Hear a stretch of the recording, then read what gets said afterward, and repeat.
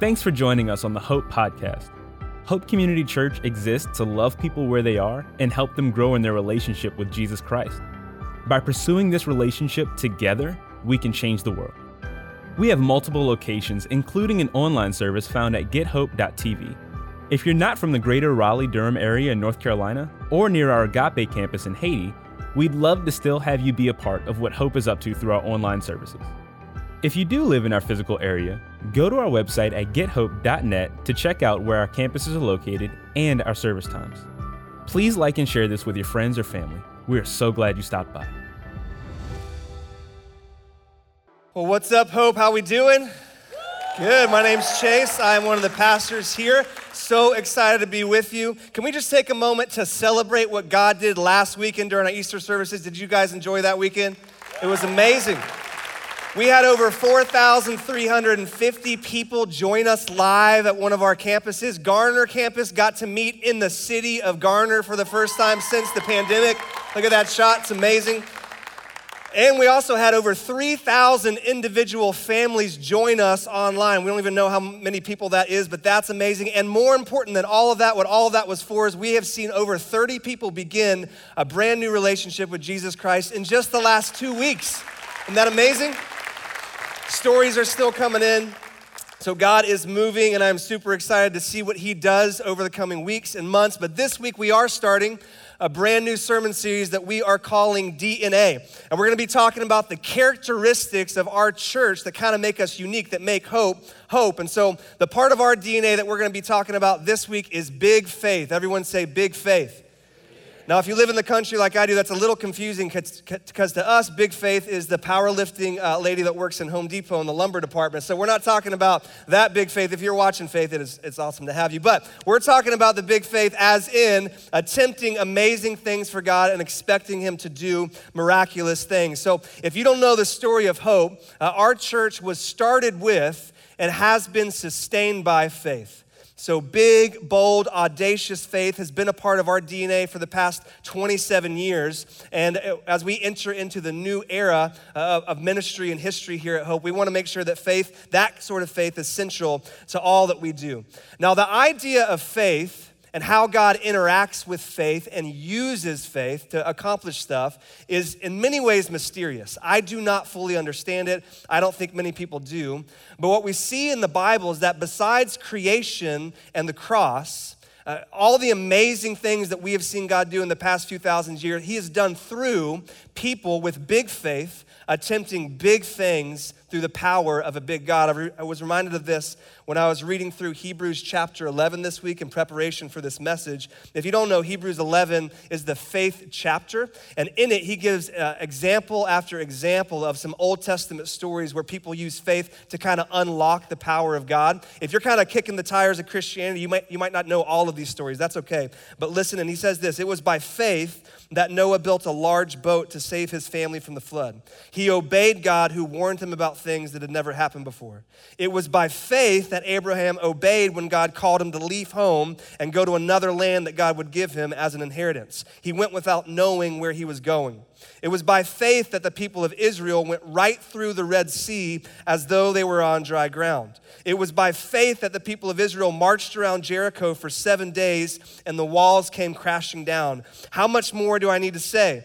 It would take too long to recount the stories of the faith of Gideon and Barak and Samson and Jephthah and David and Samuel and all the prophets. By faith, these people overthrew kingdoms. They ruled with justice and received what God had promised them. They shut the mouths of lions. They quenched the flames of fire, and they escaped death by the edge of the sword. Their weakness was turned to strength. They became strong in battle and put whole armies to flight. Women received their loved ones back again from death. This is what faith can do. Faith unlocks the power of God like nothing else can. But here's the thing about living a life of faith. The Bible clearly shows us that it's kind of up to us how many of those miracles and wonders we get to experience. Like when it comes to faith, the Bible kind of says the ball's in your court. And we kind of get to decide how much of that power and change and transformation we get to experience. And it's dependent on whether or not we are willing to take steps of faith. It's like when Jesus was walking on the water and Peter goes out to meet him. Jesus stood where he was, but it was up to Peter to take those steps of faith. So what we see in the Bible is that Jesus stands ready to do amazing things in you and through you. Jesus is ready and willing to do amazing things in and through our church, but it's gonna take taking big steps of faith to see that happen.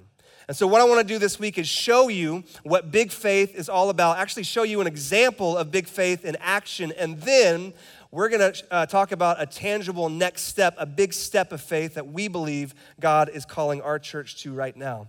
So big faith is actually really hard to describe and explain with words. It's actually a lot easier to show you it in action. So if you have your Bibles, go ahead and turn with me to Luke chapter 7. We're going to be in the first 10 verses. You know, in the Bible, only 2 times does it say that Jesus was amazed. There's only 2 times where Jesus kind of stopped dead in his tracks and was in awe. It says he marveled. And both of those instances have to do with faith. So let's read about the first one. It says this: when Jesus had finished saying all this to the people, he returned to Capernaum. At that time, the highly valued slave of a Roman officer was sick and near death. And when the officer heard about Jesus, he sent some respected Jewish elders to ask him to come and heal his slave. So they earnestly begged Jesus to help the man. If anyone deserves your help, he does, they said, for he loves the Jewish people and even built a synagogue for us. So Jesus went with them, but just before they arrived at the house, the officer sent some friends to say, Lord, don't trouble yourself by coming to my home, for I'm not worthy of such an honor. I'm not even worthy to come and meet you, but just say the word from where you are and my servant will be healed. I know this because I am under the authority of my superior officers, and I have the authority over my soldiers. I only need to say go, and they go, or come, and they come. And if I say to my slaves, do this, they do it. When Jesus heard this, he was amazed. Turning to the crowd that was following him, he said, I tell you, I haven't seen faith like this in all Israel. And when the officer's friends returned to his house, they found the slave completely healed. Isn't that a cool story? It says that Jesus was amazed at this guy's faith. But honestly, the first time I read this story, I was kind of confused. Like, it seems just like every other story of Jesus healing someone that we read about in the Gospels. It's kind of hard to pick out what made this man unique. At first glance, you think that it's because this guy believed that Jesus could heal his servant from a distance. But we see other people believing that a few times in the Gospel, so that can't be it. So I spent a lot of time reading and rereading this story, and I don't think I got to the bottom of it, but I think I found some things that when you put the pieces of this puzzle together, what emerges is a picture of some pretty bold and big faith. The first thing that I saw is that this man had costly faith. See, this guy was a Roman. He was not Jewish, and Jesus actually points that out. He does that on purpose. You see, Romans believed in a ton of different gods and goddesses. So there's the pantheon that we know about, but not only that, there were hundreds, if not thousands of more personal deities that people worshiped. And every single city had their own god or goddess. So did every town, so did every household, so did every shop, so did every inn, so did every trade. So I can't fully explain how much a part of daily life and really manners and respect this deity worship was. So to believe in one God at this time was not only ridiculous or preposterous, but it was also pretty offensive and it was risky. Like back in those days, if you were that guy that believed in one God and all the crops failed and all the cows died that year, who do you think the town's chasing with pitchforks and torches? You, right? So it cost him on a societal level. Not only that, but it says that this guy actually built a synagogue in Capernaum. So this guy used his time, this guy used his actual money, his finances, his treasure to build up God's kingdom. And his Roman friends would have thought this was crazy and maybe even a little treasonous. Like the Romans and the Jews didn't exactly get along, but he did it anyway because his faith was costly. And when one of his servants gets sick, he did something even crazier. We see that he had selfless faith. And I honestly think this is the main reason that Jesus was amazed at this. You see, in the other healing stories, when people ask Jesus for a healing, they're usually asking for themselves or for a close relative or a close friend. And that's not wrong, okay? The Bible actually says we should do that. We should ask God to heal us. But this man went beyond that, and he asked Jesus not to heal a close friend, but to heal one of his many servants. And you see, back in Roman times, masters and servants weren't exactly friends. Servants were kind of the lowest of low. And he probably had dozens of servants, and he could have had this one of many servants replaced at no cost to himself. But his big faith caused him to see this single servant's plight. And then he uses his faith to step out on behalf of this servant. So he sent some of the Jewish elders to ask Jesus to heal this guy. And when they asked Jesus, we can see that he had expectant faith. This dude makes a bold ask, and he fully expects that Jesus is going to answer it. You know, he's not just asking, will you heal somebody? What he's basically asking is, will you heal the servant of your enemy? That's what he's asking. That's a bold ask. And you know, that's one of the easiest ways to see how big your faith really is. What sort of things do you ask God for? What sort of things do you request from God in your prayers? Our prayer life reveals how big we think God really is. Like, if God had answered all of your prayers in the past 7 days, like just this past week, if God had said yes to everything that you would ask him for in prayer, would the world be a different place? Like, would people be healed? Would men and women have been saved? Would marriages and families have been redeemed and restored? Would lost people groups all over the world have heard and responded to the gospel? Would neighborhoods and workplaces and cities be changed? Or would a few meals be blessed to the nourishment of your body? Or would you have received some traveling mercies, whatever that is, for a few car rides? Or would nothing have happened? Would nothing have changed because you haven't asked God for anything in 7 days? And I'm not trying to make you feel bad. We just have to be honest. What you ask God for reveals what you think God can do. And this guy made a bold ask. And we see that when he asks, we also see that he has humble faith. See, when the Jewish elders go and make this request from Jesus, they're like, Jesus is never going to say yes to a Roman officer. And so they put a little spin on the story. They say, hey, this guy is a worthy man. This is a respected man. He built a synagogue for us. If anyone deserves your help, he does.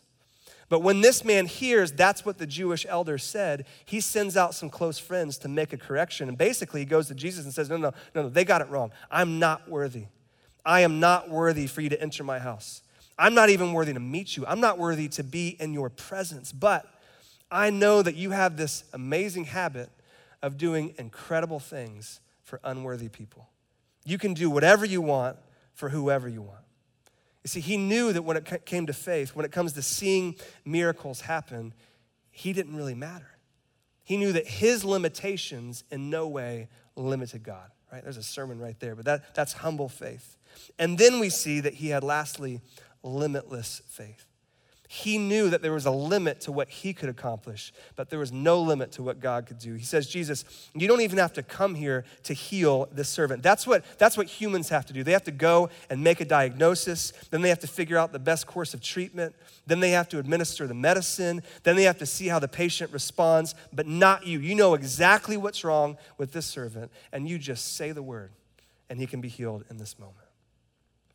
And there's probably more in this story that I'm missing, but when you put these things together, costly, selfless, expectant, humble, limitless, you begin to see a picture of some big, huge, audacious faith. This is the type of faith that amazes Jesus. But as important as this man's faith is, what's more important is Jesus' response. How does Jesus respond to this type of faith? Well, it's easy. He heals the servant. He answers his requests. And in the Bible, that's what we see every single time. There is never a story in the Bible where someone goes to God in faith and walks away disappointed. Never. What we see in the Bible is that faith somehow, some way unlocks and unleashes the power of God. Like when Jesus gets around faith, he just jumps into action. Like when white people hear the electric slide, they just jump to action. That's Jesus around faith, right? And in the Gospels, faith is portrayed as kind of like this on switch, all right? It's the nozzle that turns on the power hose of God's power. You want to hear a crazy story? It's in the next chapter in Luke. It says Jesus is going and traveling to heal someone else, there's this huge crowd pressing in on him. You've probably heard this story before. And there's a woman that's been sick for a few decades, and she gets it in her mind, if I can just touch Jesus, I will be healed. And so she gets on her hands and knees, and she reaches out in faith and touches the hem, the very bottom part of the coat that Jesus is wearing. And look what happens. Jesus immediately says, "Who touched me?" And everyone denied it. And Peter said, "Master, this whole crowd is pressing up against you." But Jesus said, no, someone deliberately touched me, for I felt healing power go out from me. And so the woman kind of stands up and is like, "It's me. Thanks for healing me." And he says, "Daughter, your faith has made you well. Go in peace." That's a crazy story. It says that when the woman reached out in faith and touched his robe, the power just sort of left him. It's kind of like Jesus had no idea what happened. Faith reached out and his healing reflex just kind of kicked in. And it's stories like this and other stories in the Gospel of Luke where Luke's kind of trying to say, hey, God's response to faith is so reliable that it might as well be an involuntary reflex. That's a crazy statement. Want to see something even crazier? We're going to look at the second story where it says that Jesus was amazed, where he was kind of stopped dead in his tracks. And it's in Mark 6. It's when Jesus starts his ministry and does some cool stuff and his fame's kind of building, and then he goes back to his hometown. And the town is kind of having a meeting, and one of the guys is like, "Hey, do we really think that this guy is the Messiah?" It says they scoffed. He's just a carpenter, the son of Mary, the brother of James, Joseph, Judas, and Simon. And his sisters live right here among us. They were deeply offended and refused to believe in him. Then Jesus told them, a prophet is honored everywhere except in his hometown and among his relatives and his own family. Listen to this. And because of their unbelief, he couldn't do any miracles among them, except place his hands on a few sick people and heal them. And he was amazed at their unbelief. He was amazed at their lack of faith. But the real crazy part is verse 5, isn't it? Where it says, and because of their lack of faith, he couldn't do any miracles except heal a few sick people. That's a crazy verse. It says that faith is so important and it's so key to God working that when it's not present, Jesus can't perform miracles. Now, don't get up and leave, okay? Surely that verse can't mean that. I mean, we're talking about Jesus. Jesus can do whatever he wants, whenever he wants. This is God that we're talking about. So I got out some commentaries. I talked to some wise people. I read some scholarly articles. You want to know what that verse really means? Me too. I have no idea what it really means. I don't fully understand this. I don't think that it means that Jesus literally could do no miracles. But it's obvious that he didn't, that he chose not to, and that where faith is absent, he won't. Now we're getting to a place in this mysterious union between our faith and God working where it's easy to slip down a slippery slope and kind of fall off a cliff. I had a mentor growing up named Scott, and he was really instrumental in my early marriage, just kind of teaching me the ropes. And years ago, his wife got cancer, not his wife, his mom got cancer. And she went to a church that taught that if she had enough faith and she expressed that faith in certain words, that God would absolutely give her health and wealth and what? Prosperity. And there's lots of people that teach that. In fact, if you ever go to the Christian bookstore and you see a big smiling face on the front cover, I wouldn't buy that book. In fact, I'd hide it from other people. But because she so firmly believed that her faith would heal her, she didn't go to any doctors. She didn't do any chemotherapy, no surgeries. And she got sicker and sicker. And she felt more guilty and more guilty. Why don't I have enough faith? What's wrong with me? Am I in sin? And eventually she died. So we don't want to go too far that way. All right, listen. God uses means to answer our prayers. Means like doctors and medicine and surgery and chemotherapy. And just because he uses ordinary things to accomplish extraordinary things doesn't make it any less miraculous. And we also know that Jesus doesn't always heal us physically when we ask him. He does always heal us spiritually when we ask him.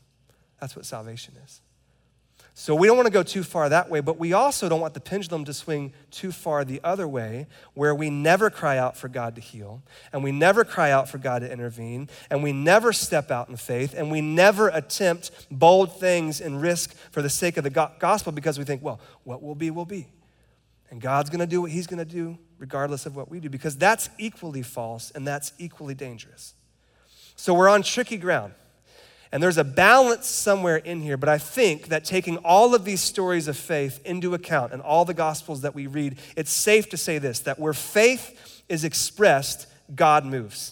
Where faith is expressed, God will move, and it's impossible to predict exactly how, and it's rarely in a way that we would expect, but faith does somehow access a certain power from God that simply isn't available until we believe and we act. When you step out in faith, God moves. If you don't, he won't. And I think that's why so few of us are experiencing the fullness of what God wants for us in our lives right now. Like I read these verses in Matthew 6, and I wonder if many of our lives are more like those in Nazareth and not like the officer in Capernaum. I mean, it does say that Jesus laid his hands on a few people and healed them. That in and of itself would have been pretty amazing. Like that would have been pretty good in my book. I would have been content with that. But Matthew points out that those few healings are like nothing to Jesus, that he could have done so much more, and they never got to experience it. Like how many of us are just content to experience the 1% of all that God wants to do in our marriages and in our finances and in our church and in our world? Like, do you really know all that God could do in your marriage right now? Do you really know all that God could do, like in your school right now? Do you know what God could do in you and through you, or in our church and through our church, in our city and in our world? The answer is no. You have no idea all that God could do. And the Bible says that we serve a God that can do immeasurably more than we could ever ask or imagine. So your most audacious dream would be barely scratching the surface of all that he could do. And I was thinking about this Good Friday. We just celebrated that. And I was reading through the Gospels, accounts of that, just kind of rehearsing that sort of stuff so I could kind of get in the moment. And Jesus' final words really stuck out to me on the cross. You know what he said? It is finished. And I wrote in my journal, he said, it is finished. He didn't say, I am finished. He was just getting started. And I think that's where most of us are at when it comes to our marriages and our jobs and our parenting. Jesus is like, I'm just getting started. I can do more. I can do so much more if you'll just take that step of faith. If you'll just believe that I am who I say that I am and can do what I say that I can do. Like that's God's desire.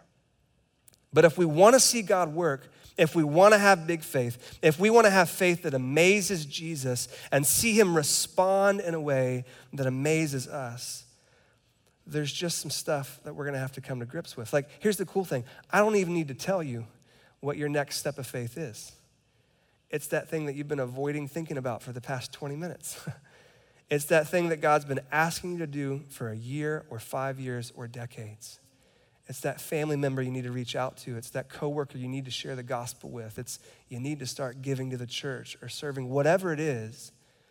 There's certain things that you have to come to grips with before you take that step. So listen, every single step of faith, it's gonna be scary, all right? It is scary to take steps of faith. And if you wait until you're not gonna feel any fear before you take that step of faith, you're never gonna take that step. And I think we have this wrong idea that when I'm living a life of faith, I'm not gonna feel fear. I just don't feel a peace about it. You ever hear Christians say that? When we stepped out in 2014 to start a church in the mountains of Asheville, I felt anything but peace. I was scared out of my mind. I was like a long-tailed cat in a room full of rocking chairs. For like 2 full years, I was shaking in my boots. And big faith will put you in scary situations. It is scary to share the gospel with someone. It's scary to go to marriage counseling for the first time. It's scary to confess sin. It's scary to admit that you have an addiction. But I learned a long time, don't let fear decide your future. That is not the type of life that God wants you to lead. And when you're almost about to do something that kind of scares the guano out of you, you're probably in the right spot, all right? Because if you're not scared, that means you're playing it safe. if you can accomplish all of your dreams without ever being afraid or in your own power, God would say you probably need bigger dreams. So you're gonna be afraid. And I think what we're really afraid of is the unknown. It's not knowing. And what I found is that God will often give you step one and then wait for you to take step one before he gives you step two. And then wait for you to take step two before he gives you step three. Like, we want the whole travel itinerary, right? We want the end destination, all the restaurants along the way, and God often just says, that way. And this drives me crazy because I wanna know. I wanna be in control. I wanna plan. Like, there's nothing inside of me that just naturally says, Jesus, take the wheel. Everything inside of me says, Jesus, give it back. You're freaking me out, right?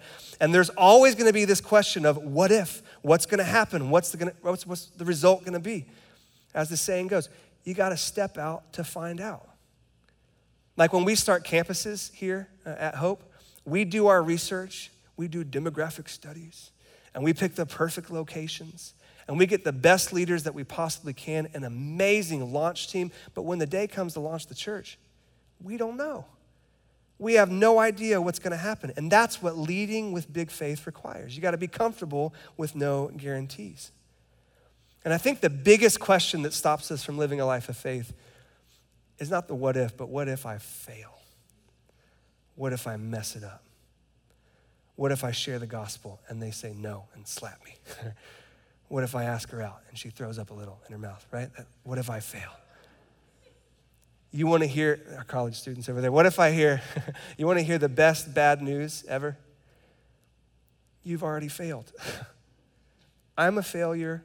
You're a failure at the most important thing that you could ever mess up, life. That's what the cross means. You couldn't do it, so Jesus had to. And that stings a little bit, but it's also kind of freeing. Like, I've already failed. What's one more minor failure to add to the list, right? You know, people said Peter failed. When he got out of the boat, he took a few steps and then he started sinking. He failed. I would rather us be Peter sinking in the water than the other 11 that never got out of the boat. A lot of times, we'll try something as a church and we'll believe that God's in this, he's called us to this, and so we'll plan and we'll plot and we'll start something. We'll be like, man, that crashed and burned. That was a failure. But we did learn one thing, and then we'll try it again. And we're like, that wasn't a failure, that was mediocre. Okay, we're getting better. And time after time, we try and we try and we try. We risk failure, and eventually all of that failure leads to some success. And God uses that failure. It's like that song that we sing, you turn graves into gardens, right? You turn seas into highways. It's like Sam, our worship leader, he sings when you're not around, you turn pigs into bacon, all right? God can take some bad stuff and turn it into success. And strangely, success is another thing that can stop us from stepping out in faith. You see, this is what makes big faith hard for a church like Hope. The more accomplished you are, the harder it is to step out in faith. It's just way easier to rely on your own strength and your own wisdom when they're paying off in the present. Because if we're honest, right now we're kind of at a place where we don't really have to risk failure. We don't really have to do scary things, and we would still have a good thing going from the outside. You know, Outreach Magazine has a top 100 list every single year, and it's the top 100 churches and as far as growth, size, and reproduction. We at Hope are on all three lists every single year. This year, we're the top 28th largest church in America. And when a global pandemic hit, nothing changed. In fact, we grew because we launched our online ministry. And that sounds great, but when you're talking about big faith, that's about the scariest and most dangerous place you can be. Because there's this tendency, there's this pull to take less and less steps of faith and just remain content where you are. Lots of churches experience this when the baton is passed from the first generation to the second generation. The faith that got them there is not the faith that sees them through. And so we're in this critical time in our history where if we don't keep flexing our faith muscle, if we don't keep exercising it, it's just gonna atrophy. And so we want big, bold, audacious faith to be a part of who we are in the next 25 years, right? You guys want that? So when all's said and done, when my time here at Hope is done, when I slide into heaven, I don't want to slide in there wondering about miracles that I might have missed. I don't want to be up in heaven wondering about a move of God that I could have experienced, but I let contentment and I let fear get in the way. Like when I slide into heaven, I want a big smile on my face and just saying, wow, did you see what God did down there? We just took a few steps of faith. We just risked a little bit, but look at what the Lord has done. You guys want to be a part of something like that? You guys want to go along for the ride with me? Well, we're going to share with you a big step of faith that we believe God is calling us to at this moment. So please welcome to the stage an amazing leader and an even better friend, Jason Gore.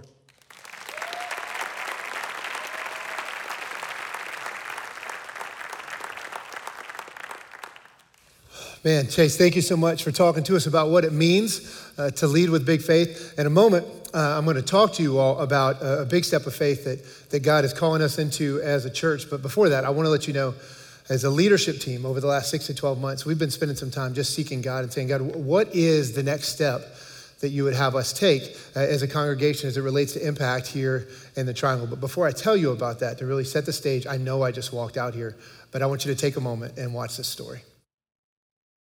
In December, we did have a young person in our building, 16 years old, and she had been with us for a while, had been in foster care for some years, and we were struggling to identify a placement that was suitable for her.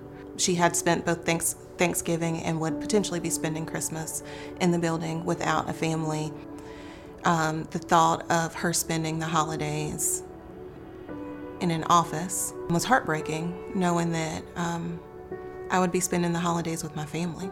The weight of that just was heavy. It was heavy on my heart, and it was something that I shared with my small group, and just asking for prayers for myself to stay strong and for guidance into how to best help her. Listening to her prayer request, it was more than just wanting to pray for her. We wanted to do something. What could we do for this child? I think we instantly all wanted to sign up to be a foster parent, honestly. So we'll take her, but we can't meet her, we can't talk to her. There's barely anything that we felt that we could do. But we could pray for her, and we could make sure that she knew that there were people who were praying for her. Many of our families do not have suitcases, and the only way for that child to bring in some of their belongings with them is in a trash bag. That is all that's available for them to be able to collect some things last minute to bring from home. We decided to put together a little gift bag. She can't take much with her, she can't keep much with her, she's literally staying in an office. So a few people donated a couple of things. We wrote a little note, sent it with Diamond, who is able to interact with her, and she took it to her there at the office. It wasn't the gift, it was the note that was attached to the gift that said that we're praying for you. That meant a lot to know that someone who doesn't know me is taking the time to mention my name to the Lord. So a few weeks after this happened, Diamond let our small group know that not only did this gift mean a lot to the young girl that we sent it to, but she actually thought, if these people who've never met me were willing to send this gift, surely more people might do something if only they knew about this need. So she took it upon herself to call the news, for them to air a story that said, hey, if more people were willing to do something like this, or if more people knew about this need, maybe this would solve the problem and I wouldn't be struggling to find a placement. Now this young lady is in a great place. She is safe, she is cared for, her needs are being met. She's stable and she's been in that same placement for a while. I spoke with her Friday and she is so excited that she can finally make plans for her future, and that she's starting to set goals for herself, and that she feels like she can do that again because her basic needs are met. This very little thing that we did, it's inconsequential compared to what it is that God can do and what God did do in the life of this girl because of this one decision that we made, this very small gift bag, this one little note. What God has taken and done with that has given a teenager significance and has allowed for other people's hearts to be moved towards what He needed their hearts to be moved to. Isn't that a great story? Yeah. James 1:27, it says this: religion that God our Father accepts as pure and faultless is this, to look after, to care for orphans and widows. I want to tell you one story from two different perspectives here, okay? Over here, you've got a 13-year-old girl, okay? And let's say it's Monday afternoon, 4 p.m., there's a knock on the door. They open the door, someone walks in and says, young lady, I'm terribly sorry to have to tell you this, but we're gonna have to take you from your home and from your family, and we're gonna take you to a house that you've never been to a family of whom you've never met. And if you have anything that you wanna bring, you can put it in a bag, but if you don't have a bag, we did bring a trash bag that you can put everything in. And so they do that and they go on their way. Press pause. Same day, Monday afternoon, maybe 30 minutes earlier, 3:30 in the afternoon, a 41-year-old man and a woman, they get a phone call and says, hey, Mr. and Mrs. So-and-so, sometime this evening around 6 p.m., we're gonna be bringing a 13-year-old girl to your home that you've never met, and she's gonna be in your foster care. And sometime between 2:30 in the afternoon and around dinner time, this family has to find a way to get off of work and get to Target somewhere where they can pick up some things that they can have in the home that a 13-year-old girl is gonna feel comfortable with the moment that she walks in the door. At some point, around 6 p.m., these two narratives and all of the trauma that goes along with it, they come together and they meet for the very first time. And that is the foster care situation in Wake County right now. And I don't tell you that because there's bad biological parents, because the foster care system is broken and don't have people that work hard. I don't tell you that because there's bad foster parents. Certainly there's nothing wrong with these children. I tell you this because it's incredibly hard. There are 472 young people in foster care right now in Wake County. And then there's this verse. Religion that God our Father accepts as pure and faultless as this, to look after orphans and widows in their distress. Now, you know Hope, you know we're a little bit of a crazy place. There are people out here right now thinking, my goodness gracious, this guy's gonna come up here and try to get everybody at Hope to adopt a foster kid this week. We're not doing that. Some of you are like, goodness gracious, I came to Easter last weekend because somebody invited me. It was a great service. I came back and they tried to get me to take a kid, and I'm never going back to that church ever again. That's not what we're doing. But there is something that we can do. You might say, Jason, man, this thing sounds big. You just said 472 kids. This sounds messy, and that the government's job. Is there really anything that we can do?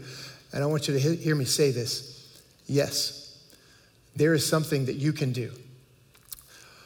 There's a church in Uganda. It's called Watoto, okay? It's a church of 20,000 people. We've got some great friends that are on staff here at Hope now, and they used to be on staff at Watoto. Doug Strider, Morrisville campus pastor. Shout out to our Morrisville campus. Dawn Stride, his wife, she's actually the executive director over ministry strategy here at Hope, works on the lead team with me.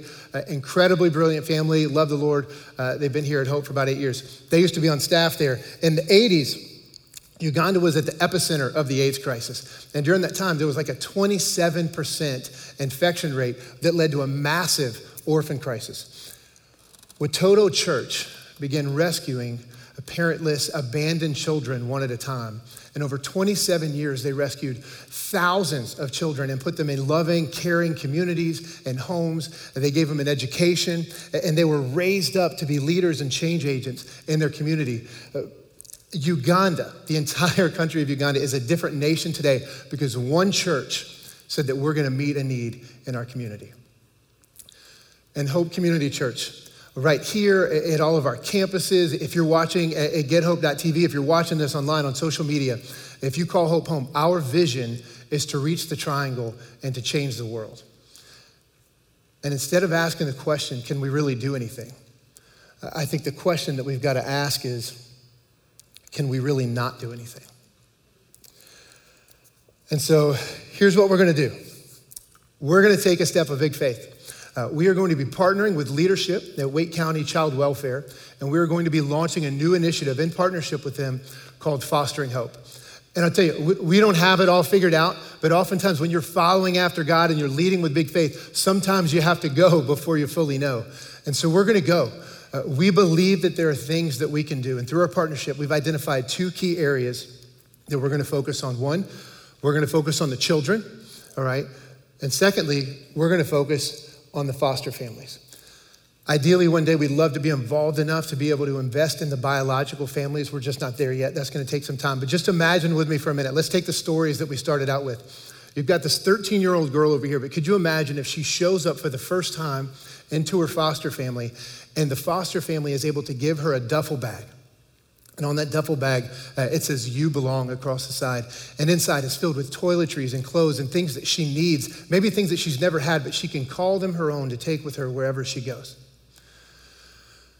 And then what if this foster family over here? I mean, oftentimes it's 1 hour, 2 hours notice, but what if they knew that there was a small group, maybe a small group from Hope Community Church that knew that they were standing, they were ready to say, listen, when you get that phone call, you let us know, and we're on the hook to make sure every tangible need that you have is ready to go. And not only that, but we're gonna support you. We're gonna be your biggest cheerleaders so that you can know you can focus primarily on building a relationship with this child that she's gonna need so that she can thrive.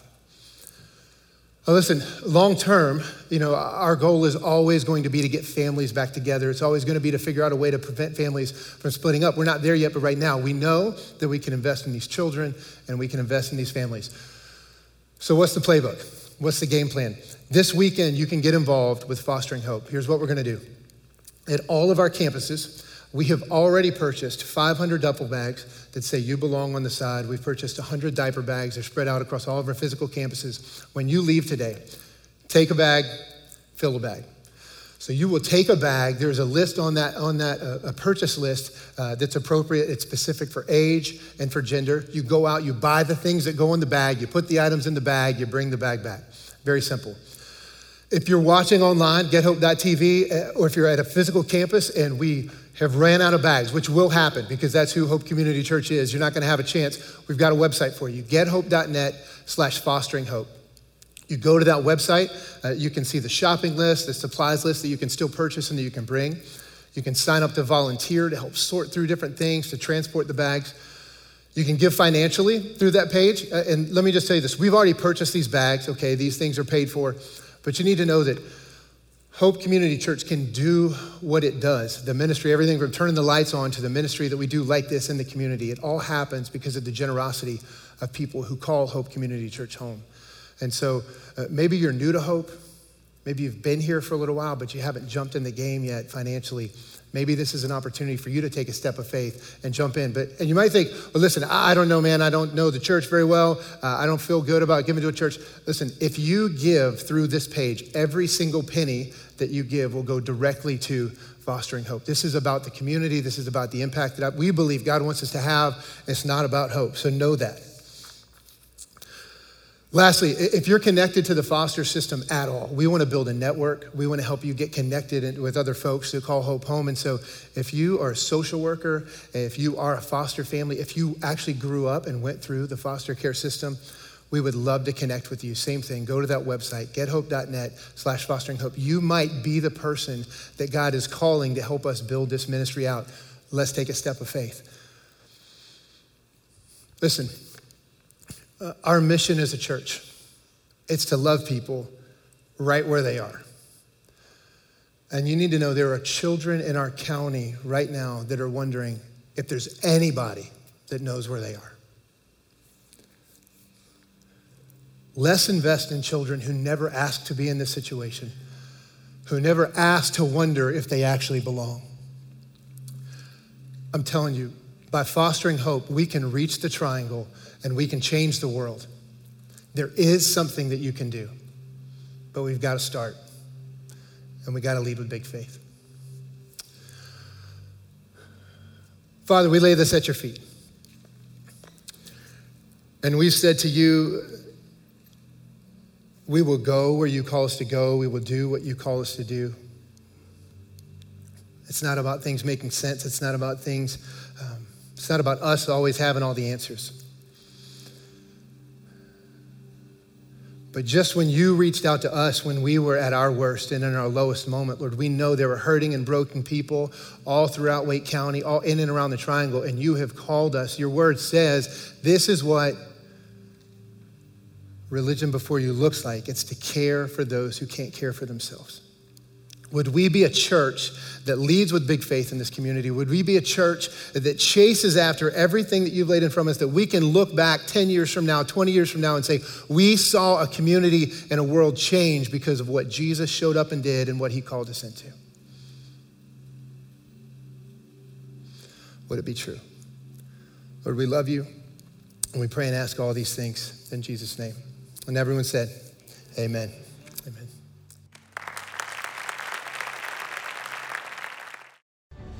Thank you for listening to the Hope Podcast.